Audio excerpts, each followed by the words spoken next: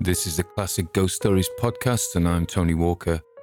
And tonight I'm going to be reading you The Birds by Daphne du Maurier that was made into the very famous 1963 film by Alfred Hitchcock. I'm still introducing the stories rather than the traditional music I've been using. Let me know if you like this better. Also, please subscribe to the channel. Please add a like if you can to whatever app you consume this through. Anyway, enjoy. The Birds by Daphne du Maurier. On December the 3rd, the wind changed overnight and it was winter. Until then, the autumn had been mellow, soft. The leaves had lingered on the trees, golden red, and the hedgerows were still green. The earth was rich where the plough had turned it. Nat Hockin, because of a wartime disability, had a pension and did not work full-time at the farm. He worked 3 days a week, and they gave him the lighter jobs, hedging, thatching, repairs to the farm buildings.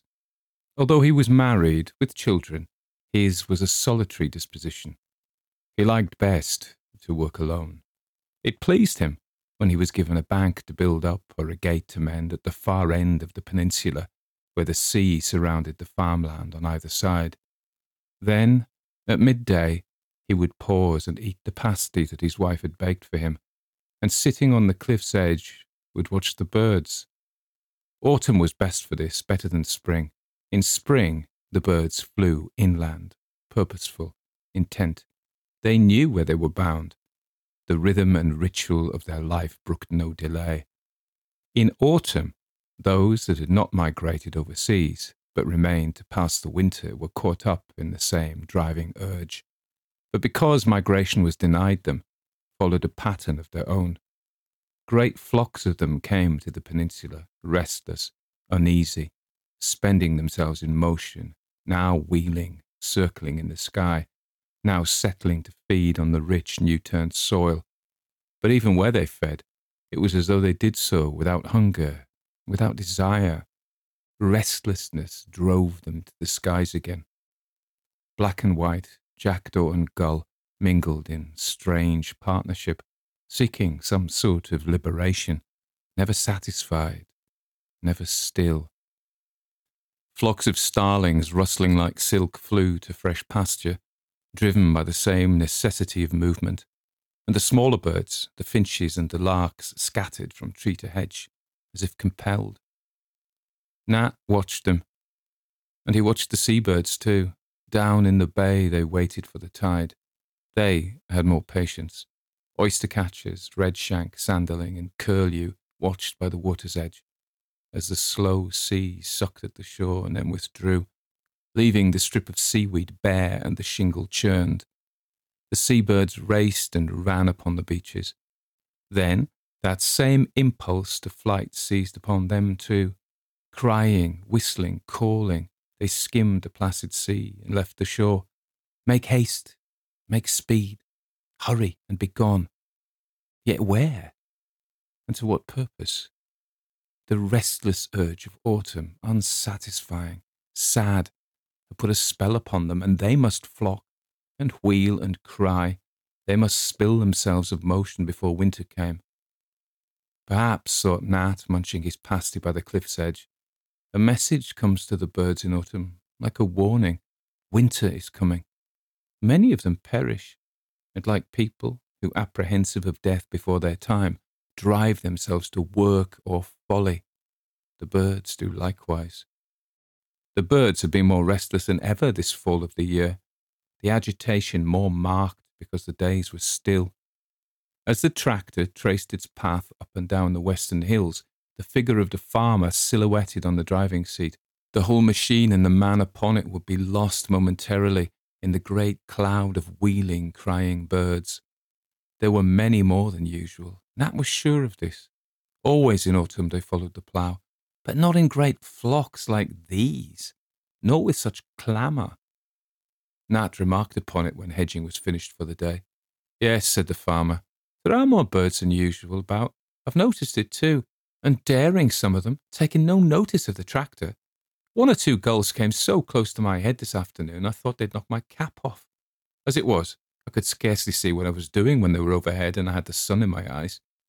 I've a notion the weather will change. It'll be a hard winter, that's why the birds are restless.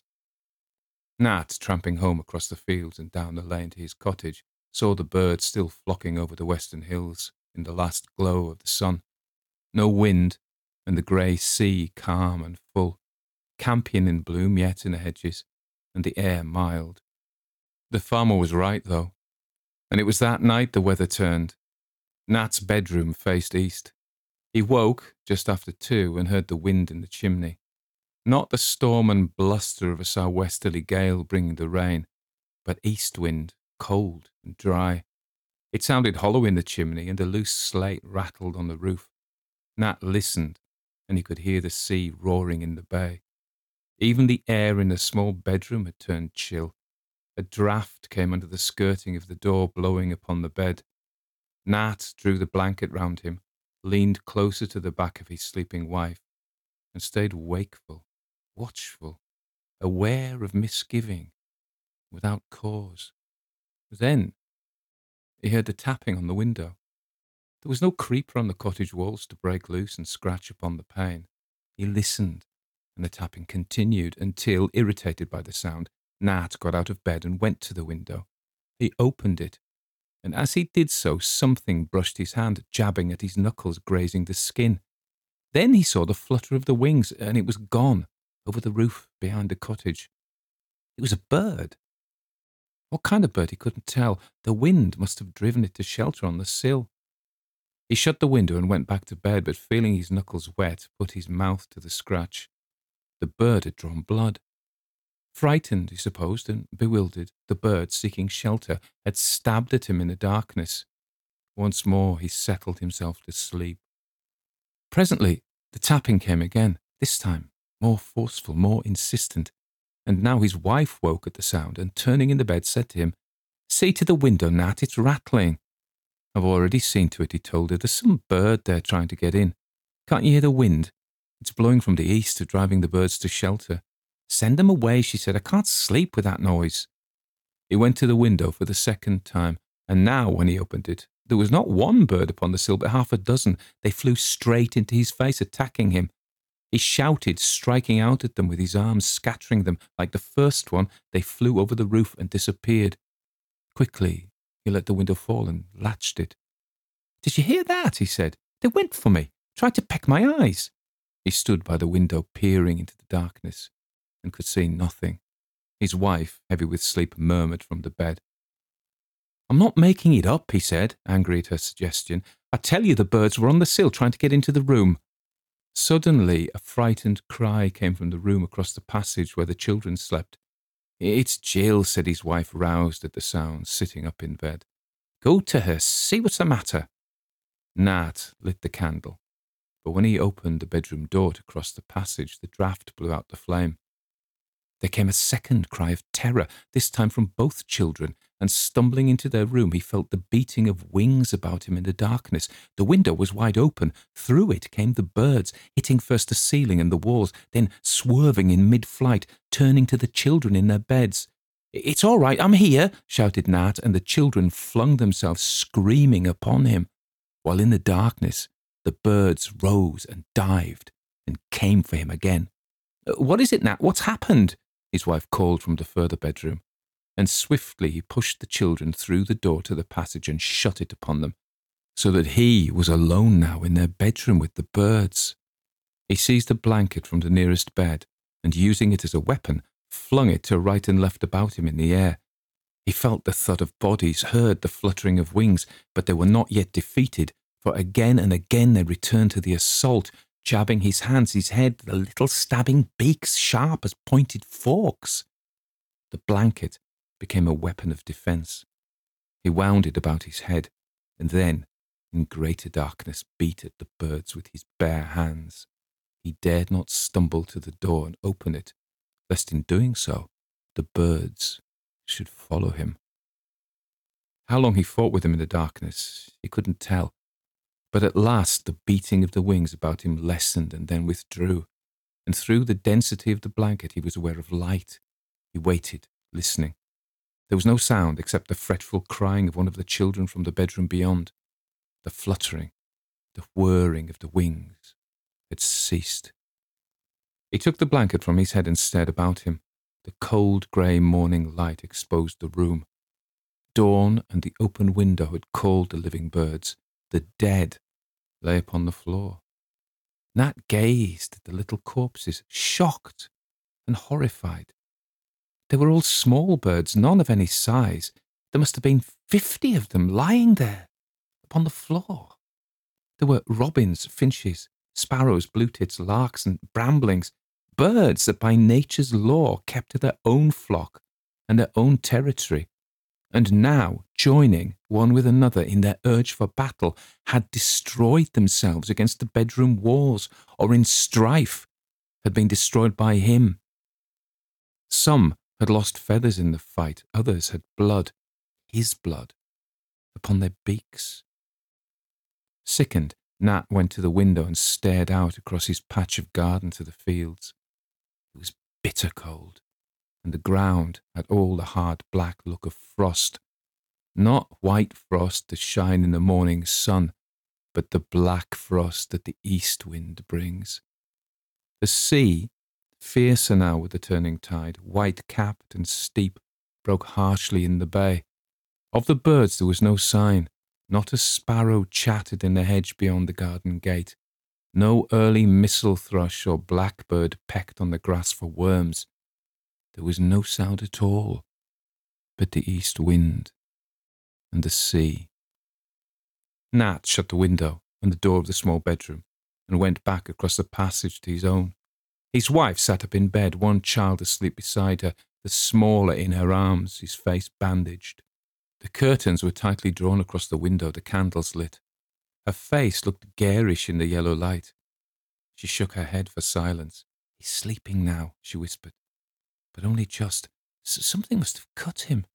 There was blood at the corner of his eyes.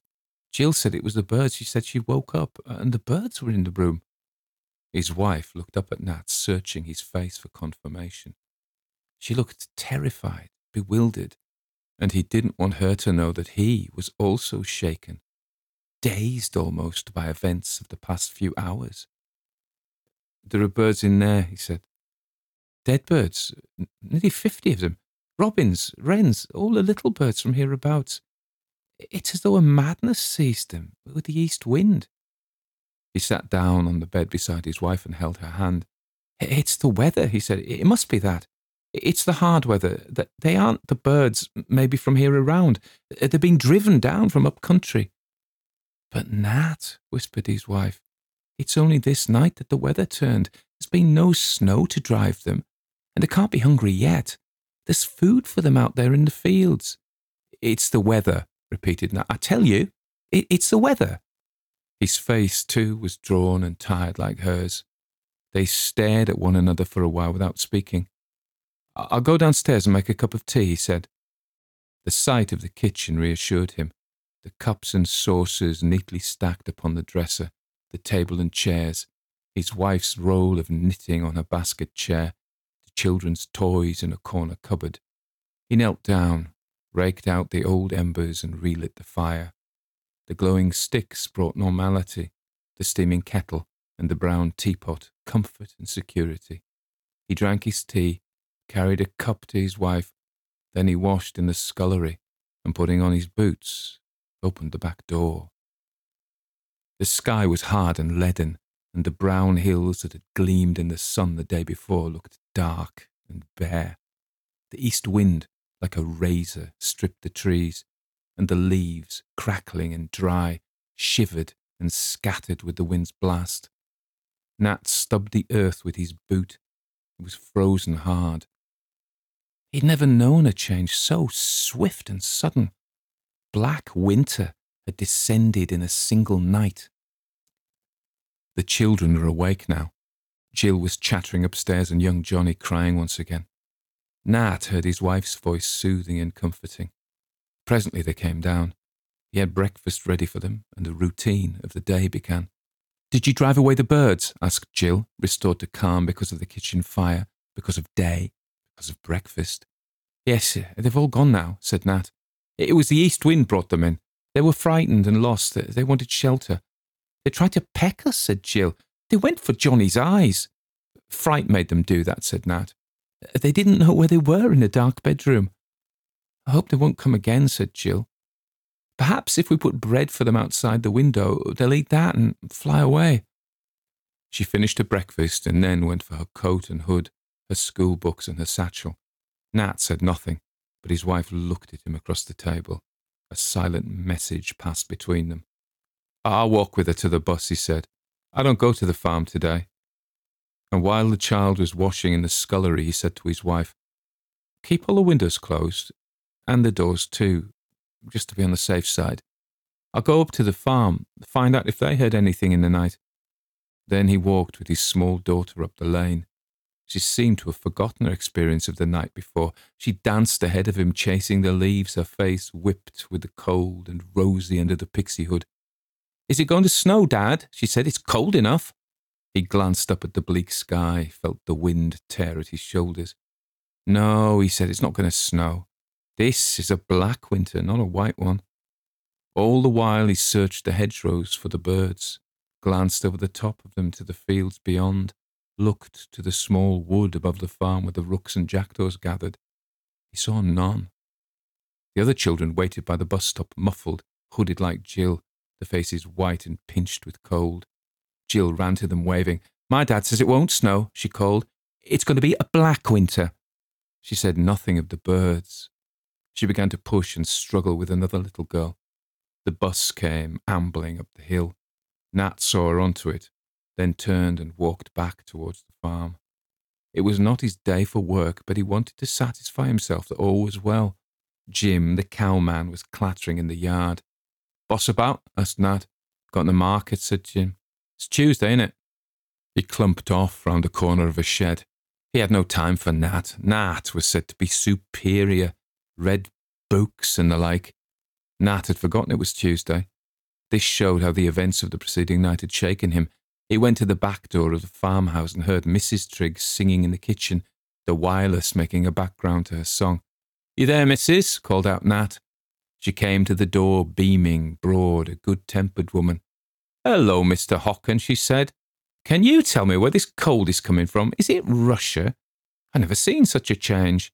And it's going on, the wireless says. Something to do with the Arctic Circle. We didn't turn on the wireless this morning, said Nat.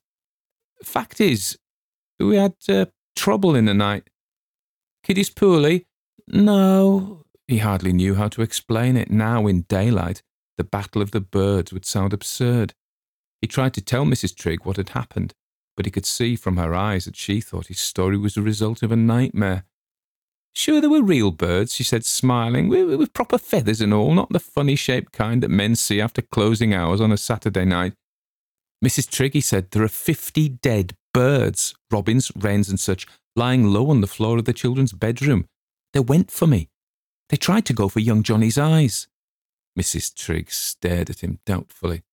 Well there, now, she answered. I suppose the weather brought them. Once in the bedroom, they wouldn't know where they were to. Foreign birds, maybe, from that Arctic Circle. No, said Nat. They were the birds you see about here every day. Funny thing, said Mrs. Trigg. No explaining it, really. You ought to write up and ask the Guardian. They'd have some answer for it. Well, anyway, I must be getting on. She nodded, smiled, and went back into the kitchen. Nat, dissatisfied, turned to the farm gate. Had it not been for those corpses on the bedroom floor, which he must now collect and bury somewhere, he would have considered the tale exaggeration too. Jim was standing by the gate. Had any trouble with the birds? Asked Nat. Birds? What birds? We got them up our place last night. Scores of them came into the children's bedroom. Quite savage they were. Ah? It took time for anything to penetrate Jim's head. Never heard of birds acting savage, he said at length. They get tame, like, sometimes. I've seen them come to the windows for crumbs. These birds last night weren't tame. No? Cold, maybe, hungry. You put out some crumbs? Jim was no more interested than Mrs. Trigg had been. It was, Nat thought, like the air raids in the war. No one down this end of the country knew what the Plymouth folk had seen and suffered. You had to endure something yourself before it touched you. He walked back along the lane and crossed the stiles to his cottage. He found his wife in the kitchen with young Johnny. "See anyone?" she asked. "Mrs. Trigg and Jim," he answered. "I don't think they believe me. Anyway, nothing wrong up there." "You might take the birds away," she said. "I daren't go into the room to make the beds until you do. I'm scared." "Nothing to scare you now," said Nat. "They're dead, aren't they?" He went up with a sack and dropped the stiff bodies into it one by one. Yes, there were 50 of them all told. Just the ordinary common birds of the hedgerow, nothing even as large as a thrush. It must have been fright that made them act the way they did. Blue tits wrens! It was incredible to think of the power of their small beaks jabbing at his face and hands the night before. He took the sack out into the garden and was now faced with a fresh problem. The ground was too hard to dig. It was frozen solid, yet no snow had fallen. Nothing had happened in the past hours but the coming of the east wind. It was unnatural, queer. The weather prophets must be right. The change was something connected with the Arctic Circle. The wind seemed to cut him to the bone as he stood there uncertainly holding the sack. He could see the white-capped seas breaking down under the bay. He decided to take the birds to the shore and bury them. When he reached the beach below the headland, he could scarcely stand. The force of the east wind was so strong, it hurt to draw breath, and his bare hands were blue. He had never known such cold, not in all the bad winters he could remember. It was low tide. He crunched his way over the shingle to the softer sand, and then, his back to the wind, ground a pit in the sand with his heel. He meant to drop the birds into it, but as he opened up the sack, the force of the wind carried them, lifted them, as though in flight again, and they were blown away from him along the beach, tossed like feathers, spread and scattered, the bodies of the 50 frozen birds. There was something ugly in the sight. He did not like it. The dead birds were swept away from him by the wind. "The tide will take them when it turns," he said to himself. He looked out to sea and watched the crested breakers combing green. They rose stiffly, curled and broke again, and because it was ebb tide, the roar was distant, more remote, lacking the sound and thunder of the flood. Then he saw them. The gulls out there, riding the seas. What he had thought at first to be the white caps of the waves were gulls. Hundreds, thousands, tens of thousands.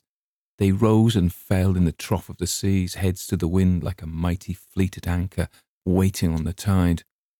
To eastward and to the west, the gulls were there. They stretched as far as his eye could reach in close formation, line upon line. Had the sea been still, they would have covered the bay like a white cloud, head to head, body packed to body. Only the east wind whipping the sea to breakers hid them from the shore. Nat turned and, leaving the beach, climbed the steep path home. Someone should know of this. Someone should be told. Something was happening, because of the east wind and the weather, that he didn't understand. He wondered if he should go to the call box over the bus stop and ring up the police. Yet what could they do? What could anyone do?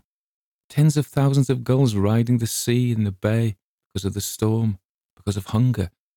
The police would think him mad or drunk or take the statement from him with great calm. "Thank you. Yes, the matter has already been reported. The hard weather is driving the birds inland in great numbers." Nat looked about him. Still no sign of any other bird. Perhaps the cold had sent them all from up country. As he drew near to the cottage, his wife came to meet him at the door. She called him, excited. "Nat," she said, "it's on the wireless. They've just read out a special news bulletin. I've written it down." "But what's on the wireless?" he said. "About the birds," she said. "It's not only here, it's everywhere, in London, all over the country. Something has happened to the birds." Together they went into the kitchen. He read the piece of paper lying on the table. "Statement from the Home Office at 11 a.m. today. Reports from all over the country are coming in hourly about the vast quantity of birds flocking above towns, villages and outlying districts, causing obstruction and damage and even attacking individuals.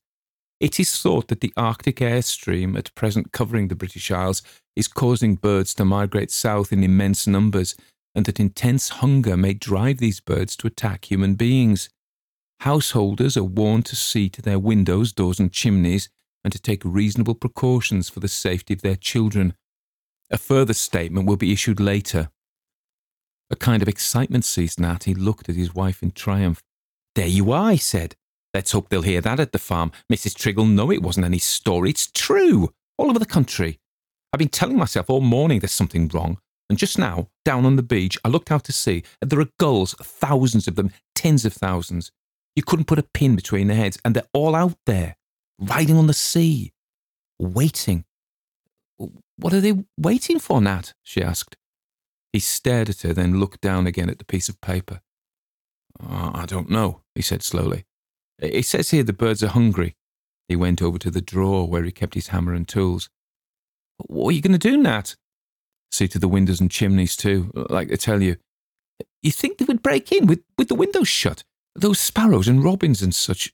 Why, how could they?" He didn't answer. He wasn't thinking of the robins and the sparrows. He was thinking of the gulls.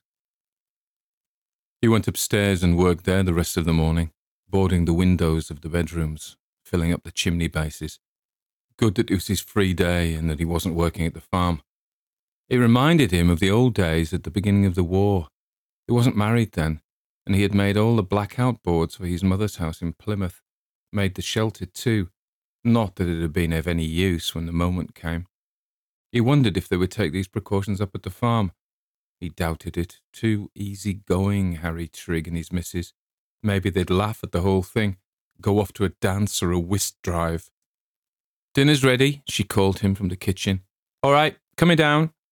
He was pleased with his handiwork. The frames fitted nicely over the little panes and at the bases of the chimneys.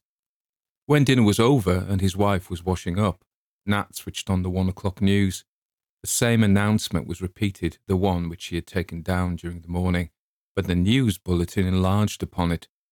"The flocks of birds have caused dislocation in all areas," read the announcer, "and in London the sky was so dense at 10 o'clock this morning that it seemed as if the city was covered by a vast black cloud.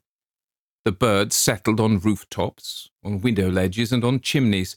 The species included blackbird, thrush, the common house sparrow, and, as might be expected in the metropolis, a vast quantity of pigeons and starlings, and that frequenter of the London River, the black-headed gull. The sight has been so unusual that traffic came to a standstill in many thoroughfares. Work was abandoned in shops and offices, and the streets and pavements were crowded with people standing about to watch the birds." Various incidents were recounted, the suspected reason of cold and hunger stated again, and warnings to householders repeated. The announcer's voice was smooth and suave. Nat had the impression that this man in particular treated the whole business as he would an elaborate joke. There would be others like him, hundreds of them, who didn't know what it was to struggle in darkness with a flock of birds. There would be parties tonight in London like the ones they gave on election nights, people standing about, shouting and laughing, getting drunk. "Come and watch the birds." Nat switched off the wireless. He got up and started work on the kitchen windows. His wife watched him, young Johnny at her heels. "What, boards for down here too?" she said. "Why, I'll have to light up before 3 o'clock. I see no call for boards down here." "Better be sure than sorry," answered Nat. "I'm not going to take any chances." "What they ought to do," she said, "is to call the army out and shoot the birds. That would soon scare them off." "Let them try," said Nat. "How'd they set about it?" "They have the army to the docks," she answered. "When the dockers strike, the soldiers go down and unload the ships." "Yes," said Nat, "and the population of London is 8 million or more. Think of all the buildings, all the flats and the houses. Do you think they've got enough soldiers to go around shooting birds from every roof?" "Oh, I don't know, but something should be done. They ought to do something." Nat thought to himself that they were no doubt considering the problem at that very moment. But whatever they decided to do in London and the big cities would not help the people here, 300 miles away. Each householder must look after his own. "I'll work for food," he said. "Now, Nat, whatever next? Never mind. What have you got in the larder?" "It's shopping day tomorrow, you know that. I don't keep uncooked food hanging about. It goes off. Butcher doesn't call till the day after, but I can bring back something when I go in tomorrow. Nat didn't want to scare her. He thought it possible that she might not go to town tomorrow. He looked in the larder for himself and in the cupboard where she kept her tins. They would do for a couple of days. Bread was low. What about the baker? He comes tomorrow too. He saw she had flour. If the baker didn't call, she had enough to bake one loaf. We'd be better off in the old days, he said, when the women baked twice a week and had pilchards salted, and there was food for a family to last a siege if need be. I've tried the children with tinned fish. They don't like it, she said. Nat went on hammering the boards across the kitchen windows. Candles, they were low in candles too. That must be another thing she meant to buy tomorrow. Well, it couldn't be helped. They must go early to bed tonight. That was if... He got up and went out the back door and stood in the garden, looking down toward the sea. There had been no sun all day, and now, at barely 3 o'clock, a kind of darkness had already come. The sky sullen, heavy, colourless like salt. He could hear the vicious sea drumming on the rocks. He walked down the path, halfway to the beach, and then he stopped. He could see that the tide had turned. The rock that had been showing at mid-morning was now covered. But it wasn't the sea that held his eyes. The gulls had risen. They were circling, hundreds of them, thousands of them, lifting their wings against the wind. It was the gulls that made the darkening of the sky, and they were silent. They made not a sound. They just went on soaring and circling, rising, falling, trying their strength against the wind. Nat turned. He ran up the path back to the cottage. I'm going for Jill, he said. I'll wait for her at the bus stop. What's the matter? Asked his wife. You've gone quite white. Keep Johnny inside, he said. Keep the door shut. Light up now and draw the curtains. It's only just gone 3, she said. Never mind, do what I tell you. He looked inside the tool shed outside the back door. Nothing there of much use. A spade was too heavy and a fork no good. He took the hoe. It was the only possible tool and light enough to carry. He started walking up the lane to the bus stop and now and again glanced back over his shoulder. The gulls had risen higher now. Their circles were broader, wider. They were spreading out in huge formation against the sky. He hurried on. Although he knew the bus wouldn't come to the top of the hill before 4 o'clock, he had to hurry. He passed no one on the way. He was glad of this. No time to stop and chatter. At the top of the hill he waited. It was much too soon. There was half an hour still to go. The east wind came whipping across the fields from the higher ground. He stamped his feet and blew upon his hands. In the distance he could see the clay hills, white and clean, against the heavy pallor of the sky. Something black rose from behind him like a smudge at first, then widening, becoming deeper.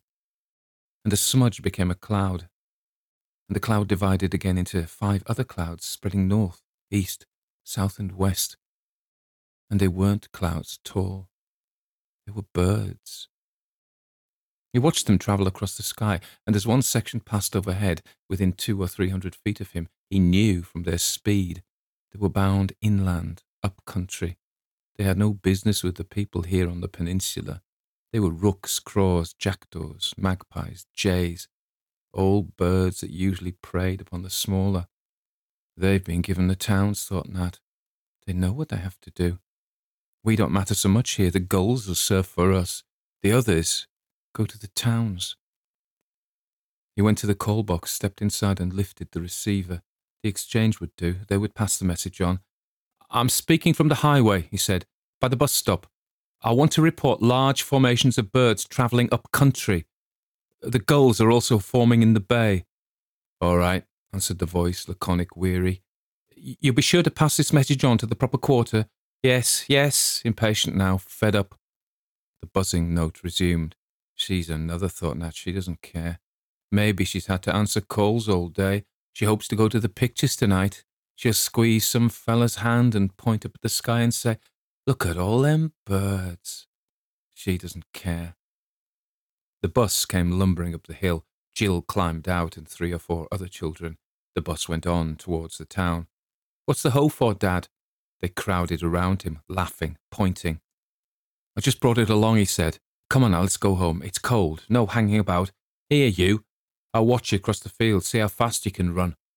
He was speaking to Jill's companions who came from different families living in council houses. A shortcut would take them to the cottages. We want to go and play a bit in the lane, said one of them. No, you don't. You go off home or I'll tell your mammy. They whispered to one another, round-eyed, then scuttled off across the fields. Jill stared at her father, her mouth sullen. We always play in the lane, she said. Not tonight you don't, he said. Come on now. No dawdling. He could see the gulls now, circling the fields, coming in towards the land, still silent, still no sound. Look, Dad, look over there, look at the gulls. Yes, hurry now. Where are they flying to? Where are they going? Up country, I dare say, where it's warmer. He seized her hand and dragged her after him along the lane.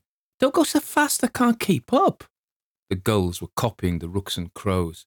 They were spreading out in formation across the sky. They headed in bands of thousands to the 4 compass points. Dad, what is it? What are the gulls doing? They were not intent upon their flight as the crows, as the jackdaws had been. They still circled overhead, nor did they fly so high. It was as though they waited upon some signal, as though some decision had yet to be given. The order wasn't clear. Do you want me to carry you, Jill? Here, come, pick her back. This way he might put on speed, but he was wrong. Jill was heavy, she kept slipping, and she was crying too. His sense of urgency, of fear, had communicated itself to the child. I wish the gulls would go away. I don't like them. They're coming closer to the lane. He put her down again. He started running, swinging Jill after him. As they went past the farm turning, he saw the farmer backing his car out of the garage. Nat called to him. Can you give us a lift? He said. What's that? Mr. Trigg turned in the driving seat and stared at them. Then a smile came to his cheerful, rubicund face. It looks as though we're in for some fun, he said. Have you seen the gulls? Jim and I are going to take a crack at them. Everybody's gone bird crazy, talking of nothing else. I hear you were troubled in the night. Want a gun? Nat shook his head. The small car was packed. There was just room for Jill if she crouched on the top of petrol tins on the back seat. I don't want a gun, said Nat. But I'd be obliged if you'd run Jill home. She's scared of the birds. He spoke briefly. He didn't want to talk in front of Jill. Okay, said the farmer, I'll take her home. Why don't you stop behind and join the shooting match? We'll make the feathers fly. Jill climbed in and turning the car, the driver sped up the lane. Nat followed after. Trigg must be crazy. What use was a gun against a sky of birds? Now Nat was not responsible for Jill. He had time to look about him. The birds were circling still above the fields, mostly herring gull, but the black-backed gull amongst them. Usually they kept apart. Now they were united. Some bond had brought them together. It was the black-backed gull that attacked the smaller birds and even newborn lambs, so he'd heard. He'd never seen it done. He remembered this now, though, looking above him in the sky. They were coming in toward the farm. They were circling lower in the sky, and the black-backed gulls were to the front. The black-backed gulls were leading. The farm, then, was their target. They were making for the farm. Nat increased his pace towards his own cottage. He saw the farmer's car turn and come back along the lane. It drew up alongside him with a jerk. The kids run inside, said the farmer. Your wife was watching for her. What would you make of it? They're saying in town the Russians have done it. The Russians have poisoned the birds. How could they do that? Asked Nat. Don't ask me. You know how stories get around. Will you join my shooting match? No, I'll get along home. The wife will be worried else. My missus says if you could eat gull, there'd be some sense in it, said Trigg. We'd have roast gull, baked gull, and pickle them into the bargain. You wait till I let off a few barrels into the brutes. That'll scare them. Have you boarded your windows? Asked Nat. No, load of nonsense. They like to scare you on the wireless. I've had more to do today than go round boarding up my windows. I'd board them now if I were you. Can you're windy. Like to come to our place to sleep? No, thanks all the same. All right, see you in the morning. Give you a gull breakfast. The farmer grinned and turned his car to the farm entrance. Nat hurried on, past the little wood, past the old barn, and down across the stile to the remaining field. As he jumped the stile, he heard the whir of wings. A black-backed gull dived down at him from the sky, missed, swerved in flight, and rose to dive again. In a moment it was joined by others, 6, 7, a dozen, black-backed and herring mixed. Nat dropped his hoe. The hoe was useless. Covering his head with his arms, he ran towards the cottage. They kept coming at him from the air, silent save for the beating wings, the terrible fluttering wings. He could feel the blood on his hands, his wrists, his neck. Each stab of a swooping beak tore his flesh. If only he could keep them from his eyes. Nothing else mattered. He must keep them from his eyes. They had not learned yet how to cling to a shoulder, how to rip clothing, how to dive in mass upon the head, upon the body. But with each dive, with each attack, they became bolder. And they had no thought for themselves. When they dived low and missed, they crashed, bruised and broken on the ground. As Nat ran, he stumbled, kicking their spent bodies in front of him. He found the door. He hammered upon it with his bleeding hands. Because of the boarded windows, no light shone. Everything was dark. "Let me in," he shouted. "It's Nat. Let me in." He shouted loud to make himself heard above the whir of the gull's wings. Then he saw the gannet poised for the dive above him in the sky. The gulls circled, retired, soared, one after another against the wind. Only the gannet remained. One single gannet above him in the sky. The wings folded suddenly to its body. It dropped like a stone. Nat screamed and the door opened. He stumbled across the threshold and his wife threw her weight against the door. They heard the thud of the gannet as it fell. His wife dressed his wounds. They weren't deep. The backs of his hands had suffered most, and his wrists. Had he not worn a cap, they would have reached his head. As to the gannet could have split his skull. The children were crying, of course. They had seen the blood on their father's hands. "It's all right now," he told them. "I'm not hurt, just a few scratches. You play with Johnny, Jill. Mammy'll wash these cuts." He half shut the door to the scullery so that they wouldn't see. His wife was ashen. She began running water from the sink. "I saw them overhead," she whispered. "They began collecting just as Jill ran in with Mr. Trigg. I shut the door fast and it jammed. That's why I couldn't open it at once when you came." "Thank God they waited for me," he said. "Jill would have fallen at once. One bird alone would have done it." Furtively, so as not to alarm the children, they whispered together as she bandaged his hands and the back of his neck. "They're flying inland," he said, "thousands of them. Rooks, crows, all the bigger birds. I saw them from the bus stop. They're making for the towns." "But what can they do, Nat?" "They'll attack. Go for everyone out in the streets. Then they'll try the windows, the chimneys. Why don't the authorities do something? Why don't they get the army, get machine guns, anything? There's been no time. Nobody's prepared. We'll hear what they have to say on the 6 o'clock news." Nat went back into the kitchen, followed by his wife. Johnny was playing quietly on the floor. Only Jill looked anxious. "I can hear the birds," she said. "Listen, Dad." Nat listened. Muffled sounds came from the windows, from the door. Wings brushing the surface, sliding, scraping, seeking a way of entry. The sound of many bodies pressed together, shuffling on the sills. Now and again came a thud, a crash as some bird dived and fell. Some of them will kill themselves that way, he thought. But not enough. Never enough. "All right," he said aloud. "I've got boards over the windows, Jill. The birds can't get in." He went and examined all the windows. His work had been thorough. Every gap was closed. He would make extra certain, however. He found wedges, pieces of old tin, strips of wood and metal, and fastened them at the sides to reinforce the boards. His hammering helped to deafen the sound of the birds, the shuffling, the tapping, and more ominous. He didn't want his wife or the children to hear it. The splinter of cracked glass. "Turn on the wireless," he said. "Let's have the wireless." This would drown the sound also. He went upstairs to the bedrooms and reinforced the windows there. Now he could hear the birds on the roof, the scraping of claws, the sliding, jostling sound. He decided he must sleep in the kitchen, keep up the fire, bring down the mattresses, and lay them out on the floor. He was afraid of the bedroom chimneys. The boards he'd placed at the chimney bases might give way. In the kitchen, they would be safe because of the fire. He would have to make a joke of it, pretend to the children they were playing at camp. If the worst happened and the birds forced an entry down the bedroom chimneys, it would be hours, days perhaps, before they could break down the doors. The birds would be imprisoned in the bedrooms. They could do no harm there. Crowded together, they would stifle and die. He began to bring the mattresses downstairs. At the sight of them, his wife's eyes widened in apprehension. She thought the birds had already broken in upstairs. "All right," he said cheerfully. "We'll all sleep together in the kitchen tonight. More cosy here by the fire. Then we shan't be worried by those silly old birds tapping at the windows." He made the children help him arrange the furniture and took the precaution of moving the dresser, with his wife's help, across the window. It fitted well. It was an added safeguard. The mattresses could now be laid one beside the other against the wall where the dresser had stood. "We're safe enough now," he thought. "We're snug and tight like an air raid shelter. We can hold out. It's just the food that worries me. Food and coal for the fire. We've enough for 2 or 3 days, not more.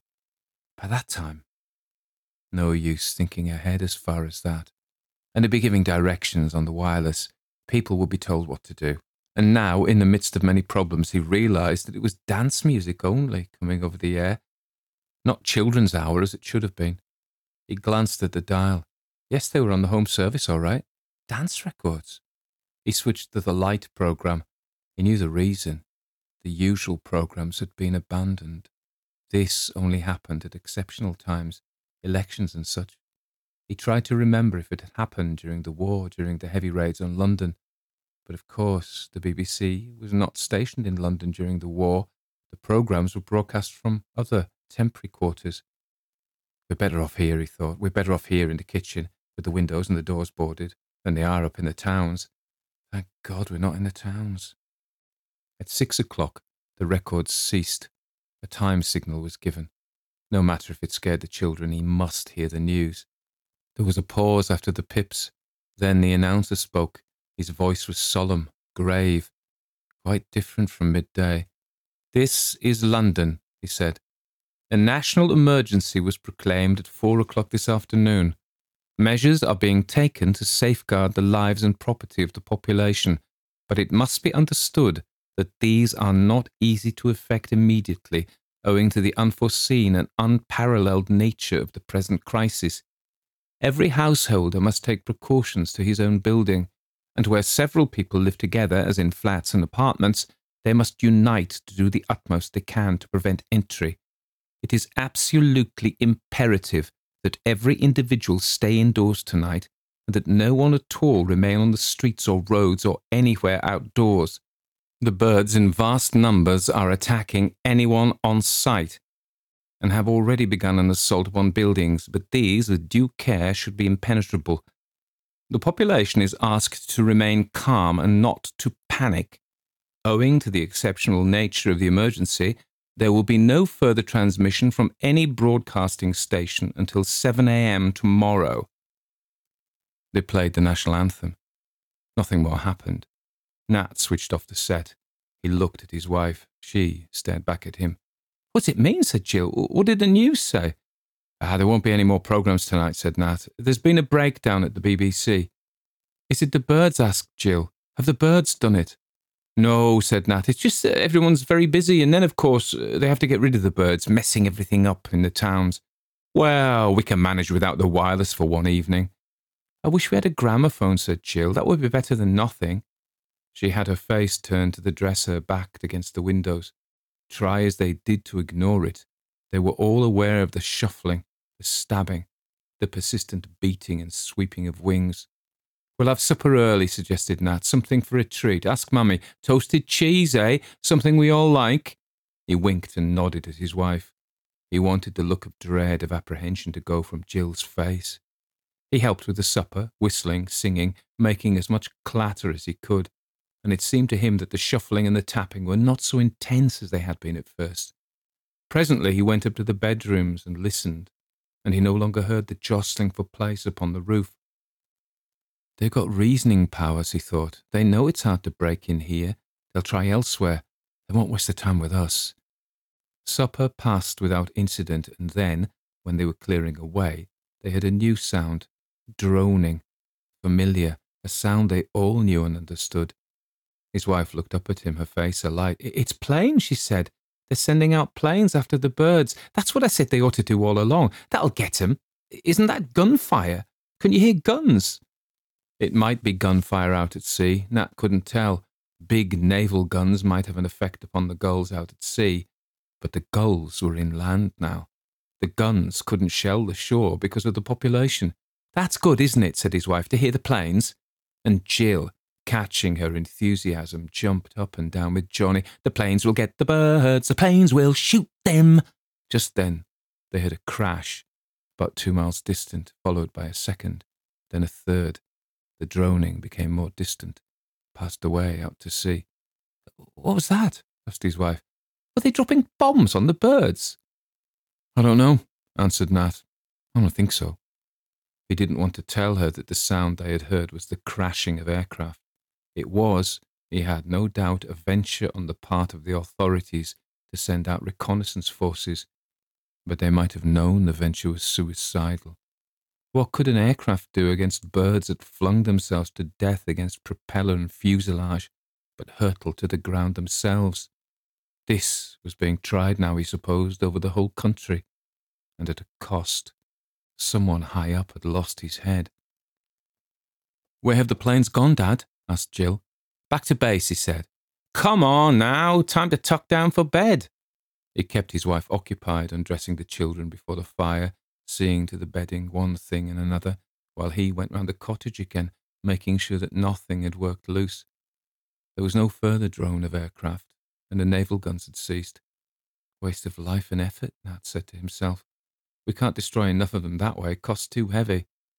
There's always gas. Maybe they'll try spraying with gas, mustard gas. We'll be warned first, of course, if they do. There's one thing. The best brains of the country will be onto it tonight." Somehow the thought reassured him. He had a picture of scientists, naturalists, technicians, and all those chaps they called the backroom boys, summoned to a council. They'd be working on the problem now. This wasn't a job for the government, for the chiefs of staff. They would merely carry out the orders of the scientists. They'll have to be ruthless, he thought. Where the trouble's worst, they'll have to risk more lives if they use gas. All the livestock, too, and the soil, all contaminated. As long as everyone doesn't panic, that's the trouble. People panicking, losing their heads. The BBC was right to warn us of that. Upstairs in the bedrooms all was quiet. No further scraping and stabbing at the windows. A lull in battle. Forces regrouping. Wasn't that what they called it in the old wartime bulletins? The wind hadn't dropped, though. He could still hear it roaring in the chimneys, and the sea breaking down on the shore. Then he remembered the tide. The tide would be on the turn. Maybe the lull in battle was because of the tide. There was some law the birds obeyed, and it was all to do with the east wind and the tide. He glanced at his watch. Nearly 8 o'clock. It must have gone high water an hour ago. That explained the lull. The birds attacked with the flood tide. It might not work that way inland, up country, but it seemed as if this was so this way on the coast. He reckoned the time limit in his head. They had 6 hours to go without attack. When the tide turned again, around 1:20 in the morning, the birds would come back. There were 2 things he could do. The first, to rest with his wife and children, and all of them snatch what sleep they could until the small hours. The second, to go out, see how they were faring at the farm, see if the telephone was still working there, so that they might get news from the exchange. He called softly to his wife, who had just settled the children. She came halfway up the stairs and he whispered to her. "You're not to go," she said at once. "You're not to go and leave me alone with the children. I can't stand it." Her voice rose hysterically. He hushed her, calmed her. "All right," he said. "All right. I'll wait till morning. And we'll get the wireless bulletin then too, at 7. But in the morning, when the tide ebbs again, I'll try for the farm, and they may let us have bread and potatoes and milk too." His mind was busy again, planning against emergency. They wouldn't have milked, of course, this evening. The cows would be standing by the gate, waiting in the yard with the household inside, battened behind boards as they were here at the cottage. That is, if they had had time to take precautions. He thought of the farmer Trigg smiling at him from the car. There would have been no shooting party, not tonight. The children were asleep. His wife, still clothed, was sitting on her mattress. She watched him, her eyes nervous. "What are you going to do?" she whispered.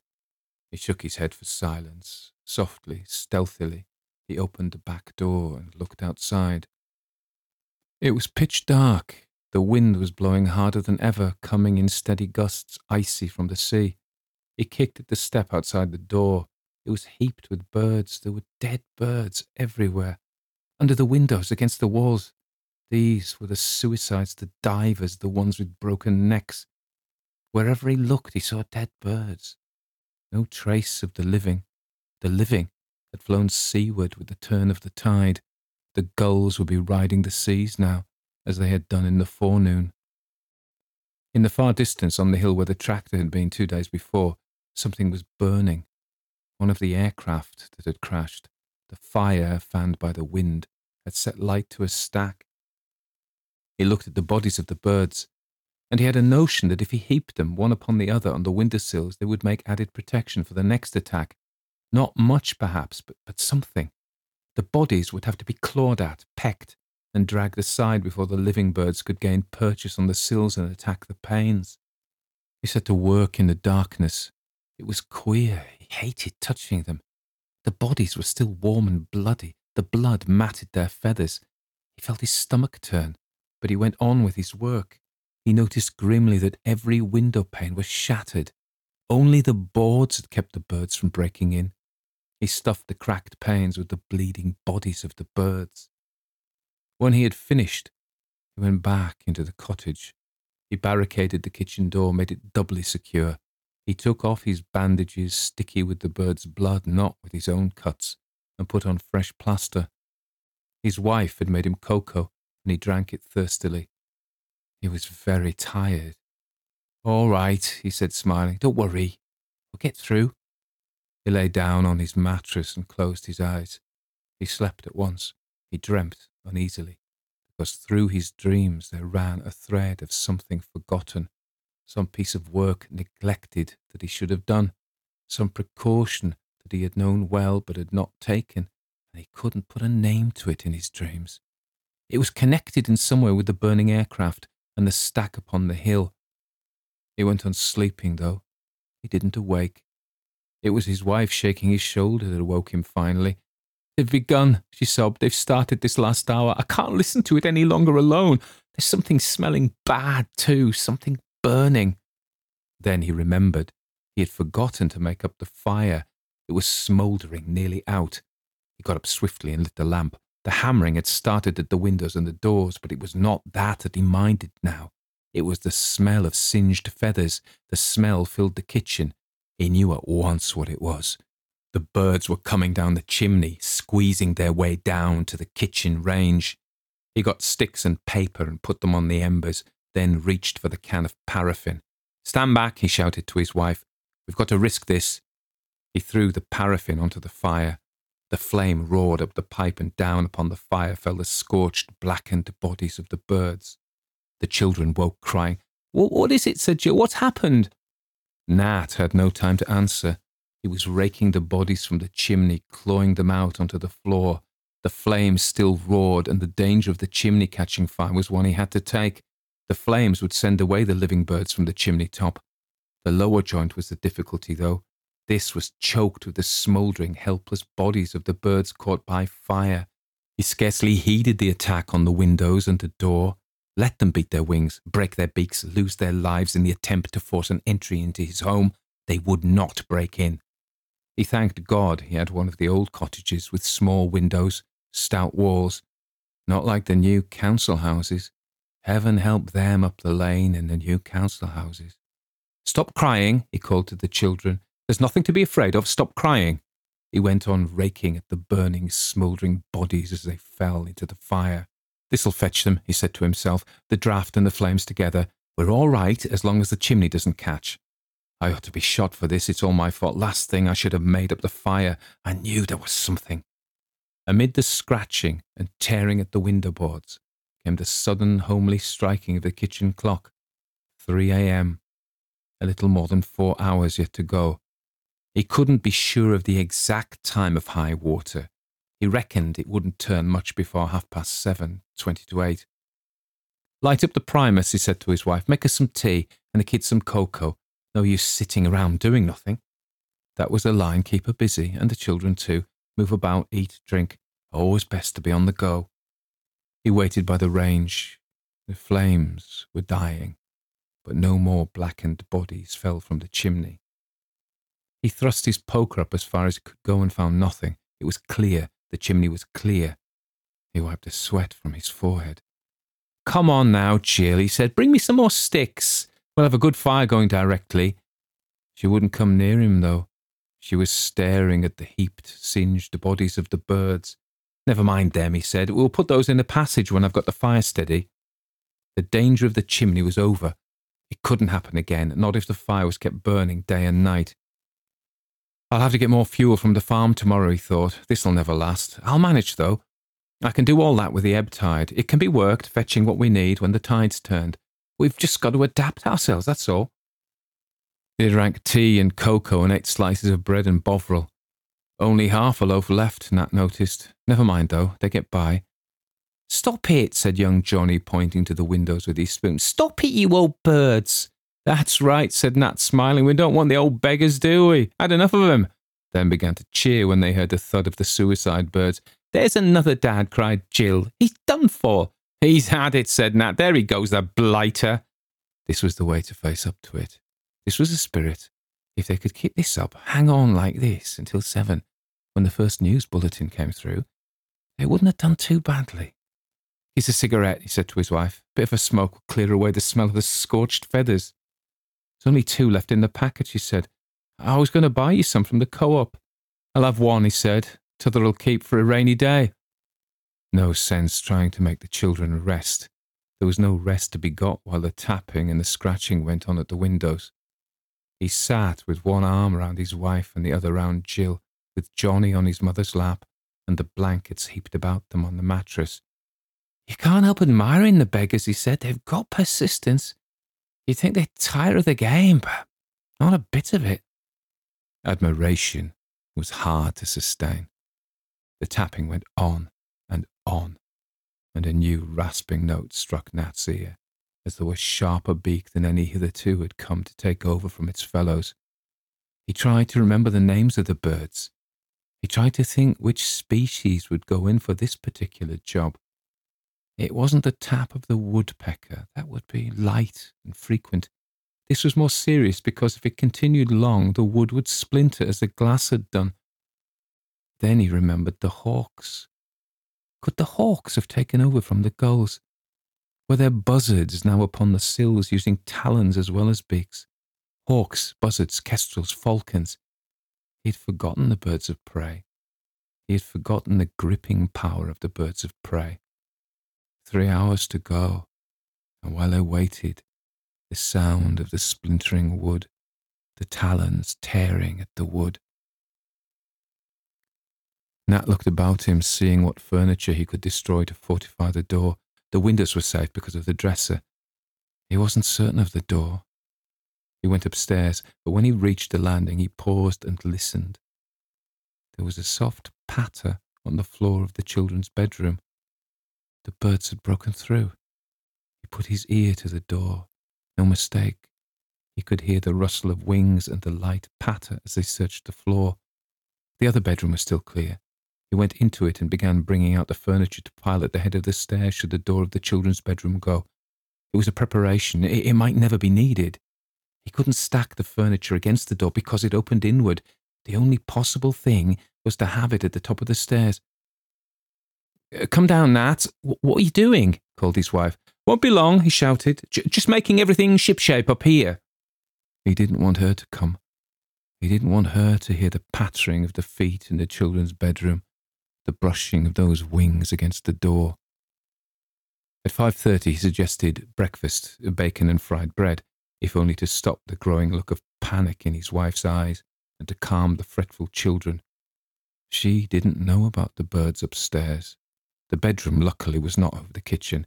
Had it been so, she couldn't have failed to hear the sound of him up there, tapping the boards, and the silly, senseless thud of the suicide birds, the death and glory boys who flew into the bedroom smashing their heads against the walls. He knew them of old, the herring gulls. They had no brains. The blackbacks were different.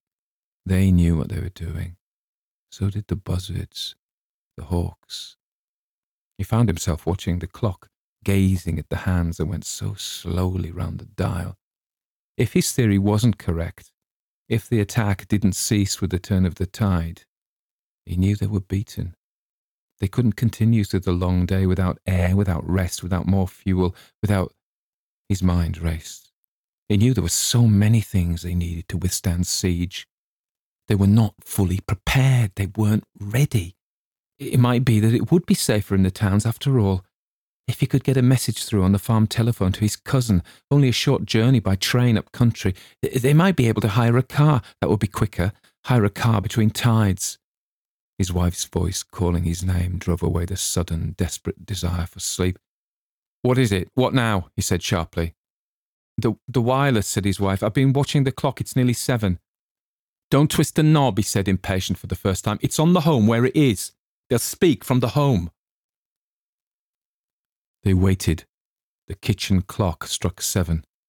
There was no sound, no chimes, no music. They waited until 1:15, switching to the light. The result was the same. No news bulletin came through. "We've heard wrong," he said. "They won't be broadcasting until 8 o'clock. They left it switched on, and Nat thought of the battery, wondering how much power was left in it. It was generally recharged when his wife went shopping in the town. If the battery failed, they wouldn't hear the instructions. "It's getting light," whispered his wife. "I can't see it, but I can feel it. And the birds aren't hammering so loud." She was right.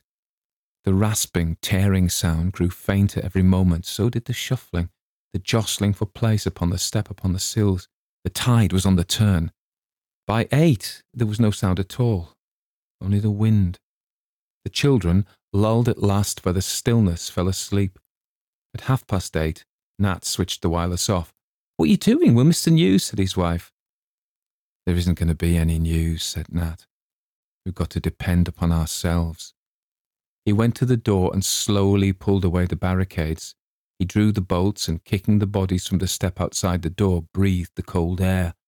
He had 6 working hours before him, and he knew he must reserve his strength for the right things, not waste it in any way. Food and light and fuel, those were the necessary things. If he could get them in sufficiency, they could endure another night. He stepped into the garden, and as he did so he saw the living birds. The gulls had gone to ride the sea as they had done before. They sought seafood and the buoyancy of the tide before they returned to the attack. Not so the land birds. They waited and watched. Nat saw them on the hedgerows, on the soil, crowded in the trees, outside in the field, line upon line of birds, all still, doing nothing. He went to the end of his small garden. The birds didn't move. They went on watching him. "I've got to get food," said Nat to himself. "I've got to go to the farm to find food." He went back to the cottage. He saw to the windows and the doors. He went upstairs and opened the children's bedroom. It was empty, except for the dead birds on the floor. The living were out there, in the garden, in the fields. He went downstairs. "I'm going to the farm," he said. His wife clung to him. She had seen the living birds from the open door. "Take us with you," she begged. "We can't stay here alone. I'd rather die than stay here alone." He considered the matter. He nodded. "Come on then," he said. "Bring baskets and Johnny's pram, where we can load up the pram." They dressed against the biting wind, wore gloves and scarves. His wife put Johnny in the pram. Nat took Jill's hand. "The birds," she whimpered. "They're all out there in the fields." "They won't hurt us," he said. "Not in the light." They started walking across the field towards the stile, and the birds didn't move. They waited, their heads turned towards the wind. When they reached the turning to the farm, Nat stopped and told his wife to wait in the shelter of the hedge with the 2 children. "But I want to see Mrs. Trigg," she protested. There are lots of things we can borrow if they went to the market yesterday, not only bread and—" "Wait here," Nat interrupted. "I'll be back in a moment." The cows were lowing, moving restlessly in the yard, and he could see a gap in the fence where the sheep had knocked their way through to roam unchecked in the front garden before the farmhouse. No smoke came from the chimneys. He was filled with misgiving. He didn't want his wife or the children to go down to the farm. "Don't jib now," said Nat harshly. "Do what I say." She withdrew with the pram into the hedge, screening herself and the children from the wind. He went down alone to the farm. He pushed his way through the herd of bellowing cows, which turned this way and that, distressed, their udders full. He saw the car standing by the gate, not put away in the garage. The windows of the farmhouse were smashed. There were many dead gulls lying in the yard and around the house. The living birds perched on the group of trees behind the farm and on the roof of the house. They were quite still. They watched him. Jim's body lay in the yard, what was left of it. When the birds had finished, the cows had trampled him. His gun was beside him. The door of the house was shut and bolted, but, as the windows were smashed, it was easy to lift them and climb through. Trigg's body was close to the telephone. He must have been trying to get through to the exchange when the birds came for him. The receiver was hanging loose, the instrument torn from the wall. No sign of Mrs. Trigg.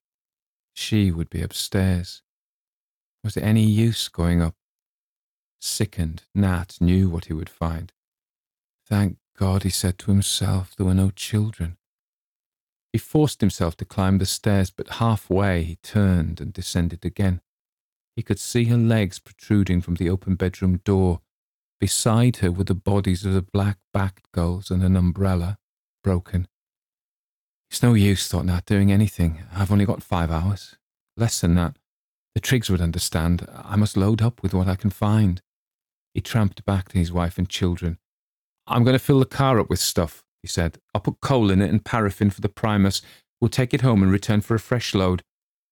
What about the Triggs? Asked his wife. They must have gone to friends, he said.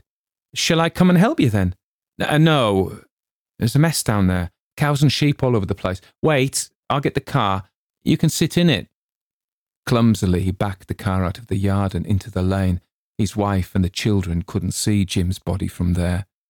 Stay here, he said. Never mind the pram. The pram can be fetched later. I'm going to load up the car. Her eyes watched his all the time.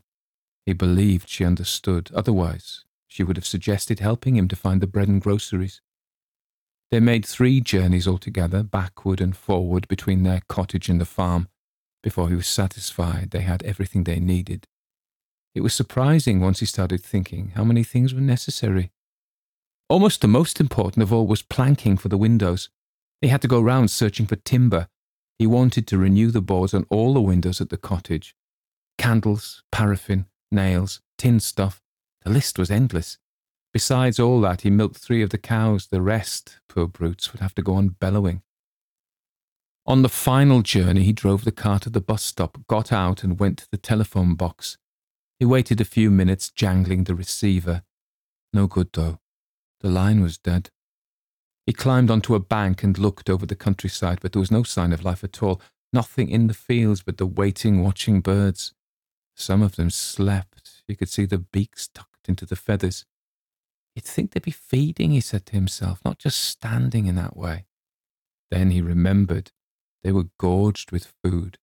They had eaten their fill during the night. That was why they didn't move this morning. No smoke came from the chimneys of the council houses. He thought of the children who had run across the fields the night before. I should have known, he thought. I ought to have taken them home with me. He lifted his face to the sky.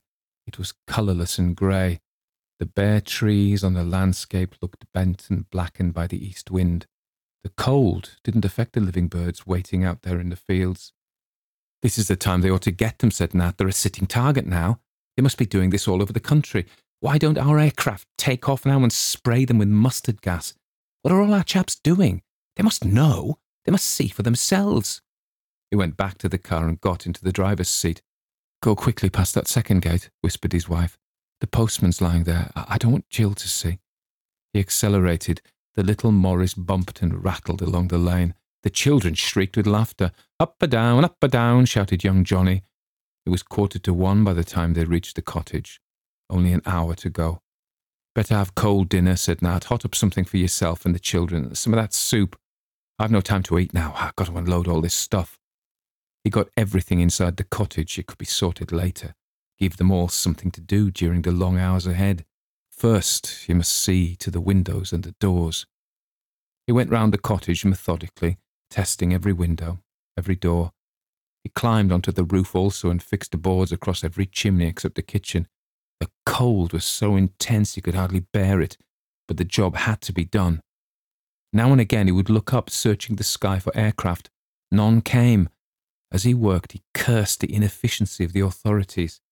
It's always the same, he muttered. They always let us down. Muddle from the start.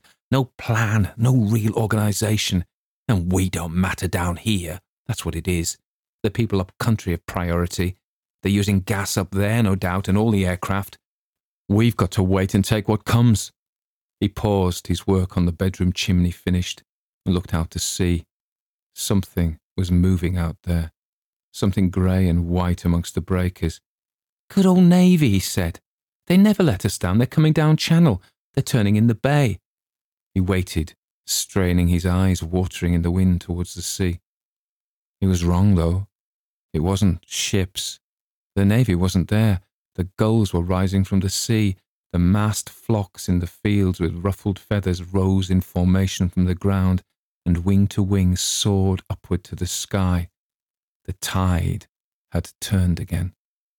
Nat climbed down the ladder and went inside the kitchen. The family were at dinner. It was a little after 2. He bolted the door, put up the barricade, and lit the lamp. It's night time, said young Johnny. His wife had switched on the wireless once again, but no sound came from it. I've been all round the dial, she said, foreign stations and that lot. I can't get anything. Maybe they have the same trouble, he said. Maybe it's the same right through Europe. She poured out a plateful of the Triggs soup, cut him a large slice of the Triggs bread, and spread their dripping upon it. They ate in silence. A piece of the dripping ran down young Johnny's chin and fell onto the table. Manners, Johnny, said Jill. You should learn to wipe your mouth. The tapping began at the windows, at the door, the rustling, the jostling, the pushing for position on the sills, the first thud of the suicide gulls upon the step. Won't America do something, said his wife. They've always been our allies, haven't they? Surely America'll do something. Nat didn't answer. The boards were strong against the windows and on the chimneys too. The cottage was filled with stores, with fuel, with all they needed for the next few days. When he had finished dinner, he would put the stuff away, stack it neatly, get everything ship-shape, handy-like. His wife could help him and the children too. They'd tire themselves out between now and 9:15 when the tide would ebb. Then he'd tuck them down on their mattresses, see that they slept good and sound until 3 in the morning. He had a new scheme for the windows, which was to fix barbed wire in front of the boards. He'd brought a great roll of it from the farm. The nuisance was he'd have to work at this in the dark when the lull came between 9 and 3. Pity he hadn't thought of it before. Still, as long as the wife slept and the kids, that was the main thing. The smaller birds were at the window now. He recognised the light tap-tapping of their beaks and the soft brush of their wings. The hawks ignored the windows. They concentrated their attack upon the door. Nat listened to the tearing sound of splintering wood and wondered how many million years of memory was stored in those little brains, behind the stabbing beaks, the piercing eyes, now giving them this instinct to destroy mankind with all the deft precision of machines. I'll smoke that last cigarette, he said to his wife. Stupid of me. It was the one thing I forgot to bring back from the farm. He reached for it, switched on the silent wireless. He threw the empty packet on the fire and watched it burn.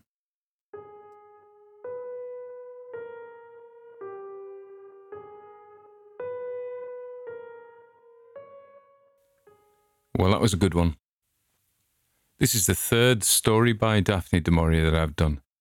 I did the doll recently, which was shorter than this and earlier in her career. And I did, of course, Don't Look Now, which was also made into a movie. And I'll be honest with you, that has been such a success. I think it's my most watched video on the YouTube channel. So I thought, well, I'll tell you what, let's try and repeat a bit of that success and do another of her stories that was made into a movie. So there's my raw ambition, absolutely, honestly explained to you. I hope you don't hate me for it, but you know, a man's got to make a living. Just reminds me I need to ask you to subscribe if you haven't already, and like if you can. And this tells the great algorithm gods of whichever, of Apple or Spotify or YouTube that you like what you're hearing me do. Anyway, enough of that. So I'm not going to say much about Daphne du Maurier. She lived in Cornwall. She was a very successful writer. She was married to a very famous military man, and she had very strong female friendships. I mean, when I talk about the doll, I say a bit more about Daphne du Maurier.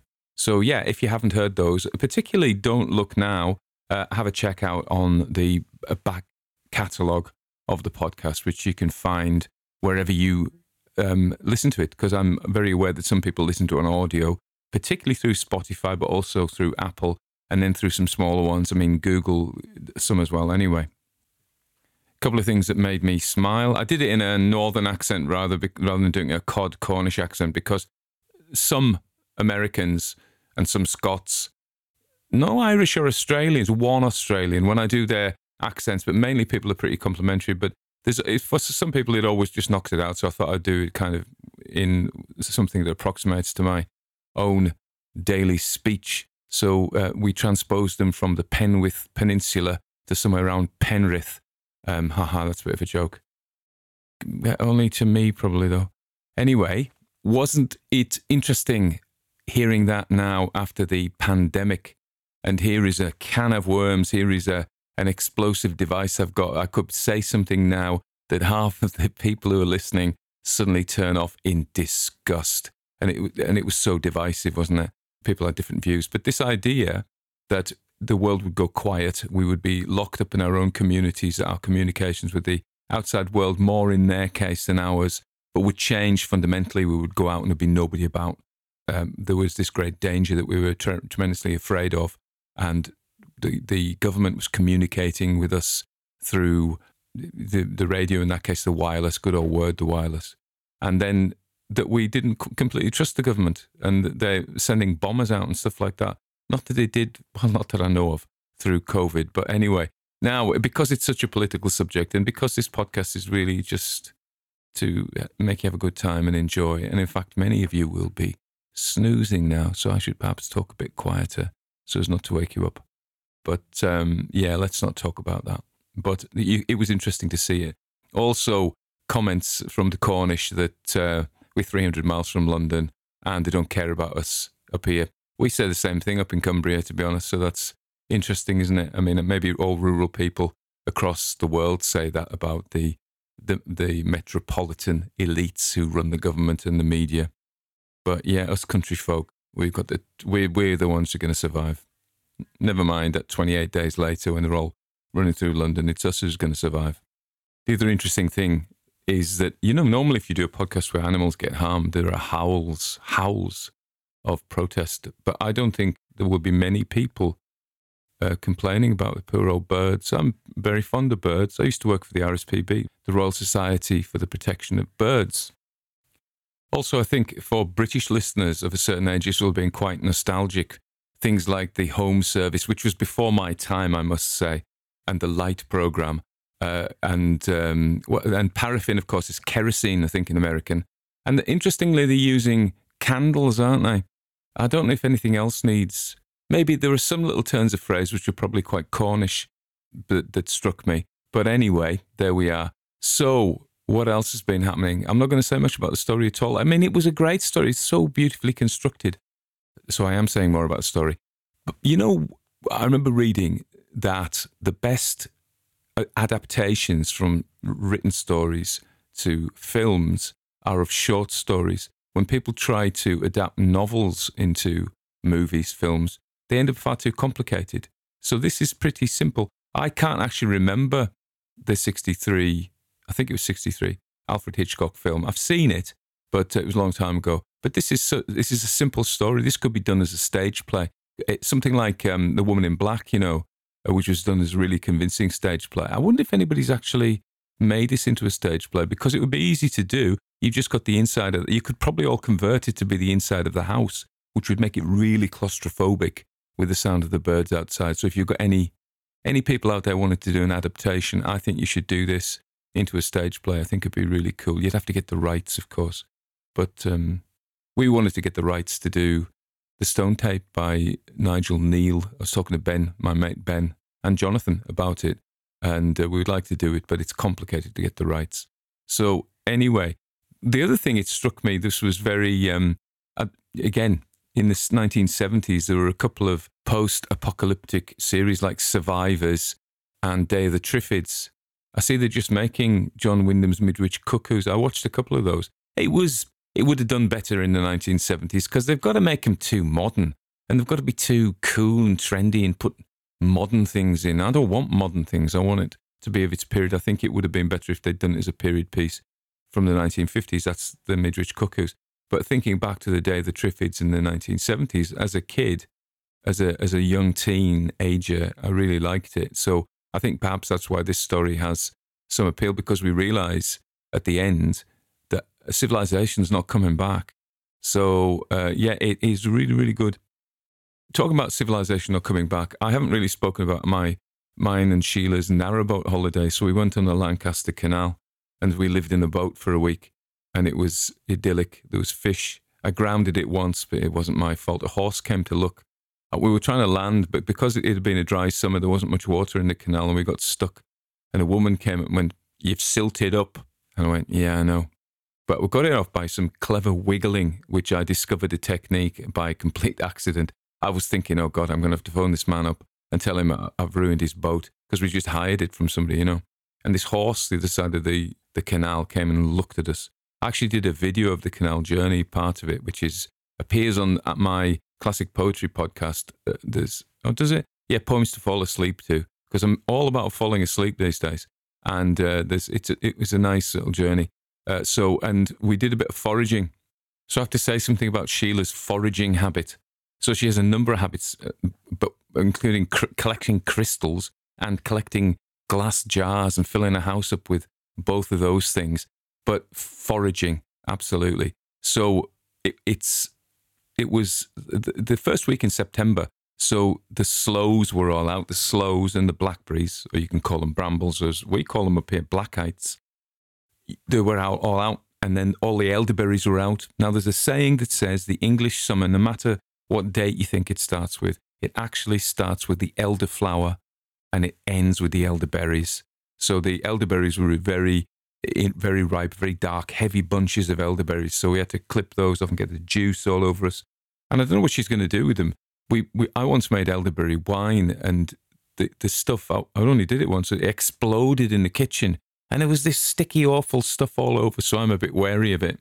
And then we got lots of sloes. Now, also because it's been a hot summer, somebody was saying that what the trees have done is push out loads of berries. So you see the rowan trees, there's lots of acorns. The sycamores are heavy with mast. Nearly all the seed trees, the lindens, everything's got lots and lots of fruit on it, including the sloes. So some years you get very few sloes, but we found these most beautiful. And they're a beautiful dark blue. Remember, I'm colourblind, but they appear to me to be a beautiful dark blue colour. They are of the plum family, and they're related to damsons. And damsons are a cross between plums and sloes, as it turns out. And I've got a little bit more to say about damsons, if I remember later on. So there was loads and loads of sloes, and the sloes grow on the blackthorn tree as opposed to the whitethorn, which is also known as the hawthorn or the May blossom tree. But yeah, so they are. These are blackthorns. They flower with a white-yellow blossom in usually early on, in March time. So they're one of the first hedgerow trees to blossom. And then by this time, they're showing their fruit, which are the dark blue sloes. They have very sharp spines, blackthorns. And I remember many years ago, I was volunteering to clear a thicket in Wales. And we were sawing down these blackthorn thickets I can't remember why now, but somebody told me to do it. So I did it, and I usually do. Somebody says, do it. This is how Sheila works. Tony, do that, and I do it. Anyway, blackthorns. I got one stuck in my finger, and they're slightly poisonous. And it started to swell up. And I took my wedding ring off and put it in my pocket, in my jeans pocket, continued to work. Only later on did I realise that I'd lost the wedding ring. And I got a guy to go back with a metal detector. We never found it. Never found it. That was many years ago. I did get some stuck in my fingers this time, but they didn't swell up. We got tons of sloes. We only had a brown paper bag, and I weighed them. There's probably about 2-3 pounds of sloes here. And the bottom fell out of the bag. So Sheila was very cross with me and made me walk all the way back to the boat and bring a pan. But then I met her coming back, and she gave me a kiss, and she said she was sorry for being cross with me because it hadn't meant to do it, which I hadn't. So we got the Sloes. And so now we have, and then we came back via Appleby, and we went to a sweet shop, and he was selling these, I don't know if you have these where you live, but big plastic sweets or cookies or bonbons, whatever you want to call them. And they measured them out in, used to get a quarter. I think it's a quarter an ounce. When I was a kid, we used to got a quarter of blackjacks, quarter of Kayla, quarter of whatever. And they do these. So they used to be in glass jars, big glass jars with lids on them, screw tops. And now they're plastic. So he was selling them off for 50p each, 50 pence each. This guy in a shop in Appleby, there's probably some there if you're going through Appleby. And so Sheila bought one of these, and we dusted the sweet dust off from the middle. And she's now got Sloe gin brewing. So by Christmas, it'll be all right. It's going to be an awful lot of gin to drink. That's the only thing I'm worried about. We'll have to give some away. And then she'd said we'll either go back home we went through Kirby Lonsdale, a beautiful little town, Kirby Lonsdale, some great looking pubs, which was interesting me. And she found a foraging shop. So we have to forage all the time. So we got, this time I said, I'm going to tell you the damsons before I start talking about the foraging. So we didn't go that time. And she said we should go up the Lythe Valley. The Lythe Valley in Westmoreland is famous for its damsons. But we didn't go. I'm going to come back to that.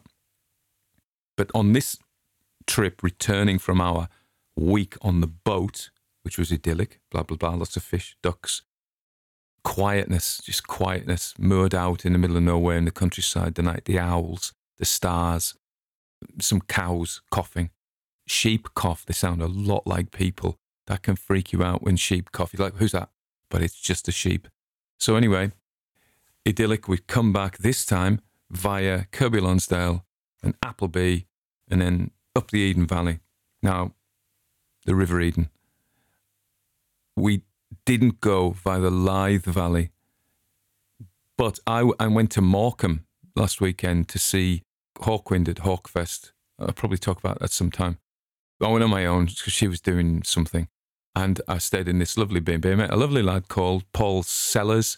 I'd never met before. We talked about Hawkwind and other people like Motorhead and AC/DC and all sorts of things that men of my generation like to talk about.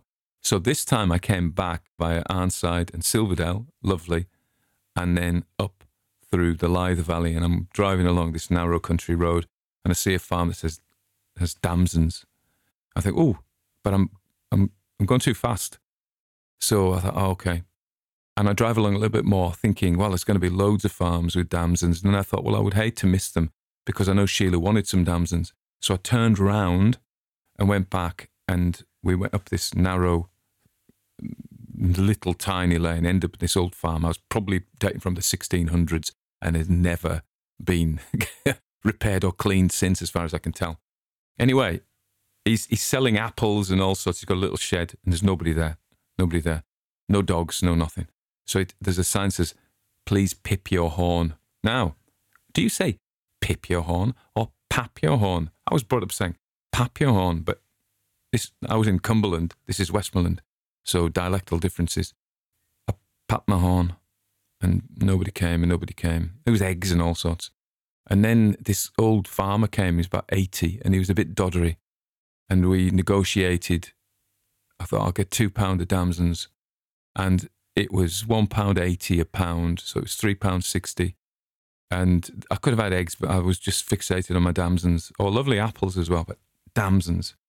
And they were sweet. And he's got an orchard. He said the crop had been middling this year, not too tremendous. And then as he weighed it out, and it was a scales, one of those iron scales with weights you put on, brass weights you put on, dates from about 1930. And he said, hold the bag. And there was another brown paper bag. And I'm like, well, the last time I did this last week with the Sloes, the bottom fell out. He says, no, I'm not very good at it either. But we got the damsons. And I had to go and buy some jam jars for her to put them in. And then she said, what do you want? I've been eating a lot at the moment, so we're trying to cut down. I said, we can make damson bread. No, she said, she's too fat. And then she said, we're too fat, to be fair. And then damson crumble. Oh, that would be nice, wouldn't it? No, she says, we'll have to get sugar and butter and flour. And again, same thing. So I said, well, okay, damson gin or vodka. And so that's what we've got. We've got massive amount of damson gin and a massive amount of sloe gin. So I won't be doing any podcasting around Christmas because I'll be drunk all the time, but smelling sweetly. And I'll maybe turn a blue colour. Anyway, foraging. So at different times of year, we forage for different things. I really don't know. She says, right, we're going to get mugwort. And would we get mugwort and yarrow one week? Because it depends on the season. And then we've had rose hips. She got her own rose hips. Last year, we had bags of rose hips. And eventually, you can't use that many. There's only so much rosehip syrup you can make. And then we get horse chestnuts to make conditioner. Well, I thought it was conditioner, and I put it in my hair, and it made my hair all claggy. And she says, no, it's it's something like foot lotion, body lotion. And I thought, oh, well, I made a bit of a mistake then. I just saw the bottle and put it on my hair in the shower. But I blame that for turning my hair grey, because it was dark until that point. So, yeah, different times of year. Elderberries, as I've said. And some of the times she makes teas out of things. So when we were in the yurts in June, in these fancy tents, there was loads of elderflower out. And we've had meadowsweet as well, tea. And she'll make a tea and rose bay willow herb. And it just tastes like weeds to me. The actual elderflower tasted quite sweet, but most of it, I'm just like, it just tastes like weeds. I'd rather have PG Tips or Yorkshire tea. Yorkshire tea is a big thing in the UK. I think probably in the north of England because it's quite a strong brand. But I think people actually believe there are tea plantations in Yorkshire and that in Wensleydale and Hawes that they have tea plantations. Well, they don't. I think it comes from India, but they just package it in Yorkshire.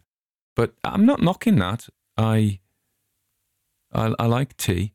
And also, just to say some nice things about Yorkshire, because we've had a lovely time in Lancashire. In Lancashire and Yorkshire, I don't know if you know the Wars of the Roses. There's the Red Rose of Lancashire and the White Rose of Yorkshire, and they're great rivals. And the War of the Roses was fought, but actually not between the counties, between the dukes of who owned land everywhere. So we've been on the canal in Lancashire a couple of times. It was lovely. And I was saying, we need to go to Yorkshire next year just to even it out so they don't feel neglected. And one of my favourite places is Whitby. And I was hoping to go for Halloween, but I'm actually doing live storytelling around Halloween, so in Cumbria. So I can't go, which is a pity because they're having a kind of goth music festival. Fields of the Nephilim are playing. So I'm going to miss that. So I've done a bit of literature. No, I haven't done any much literature at all this week. I've mainly told you about my canal holiday and our foraging trips and how I am made to go, like some kind of surf. I'm made to go into the woods and collect things. It'll be mushrooms now.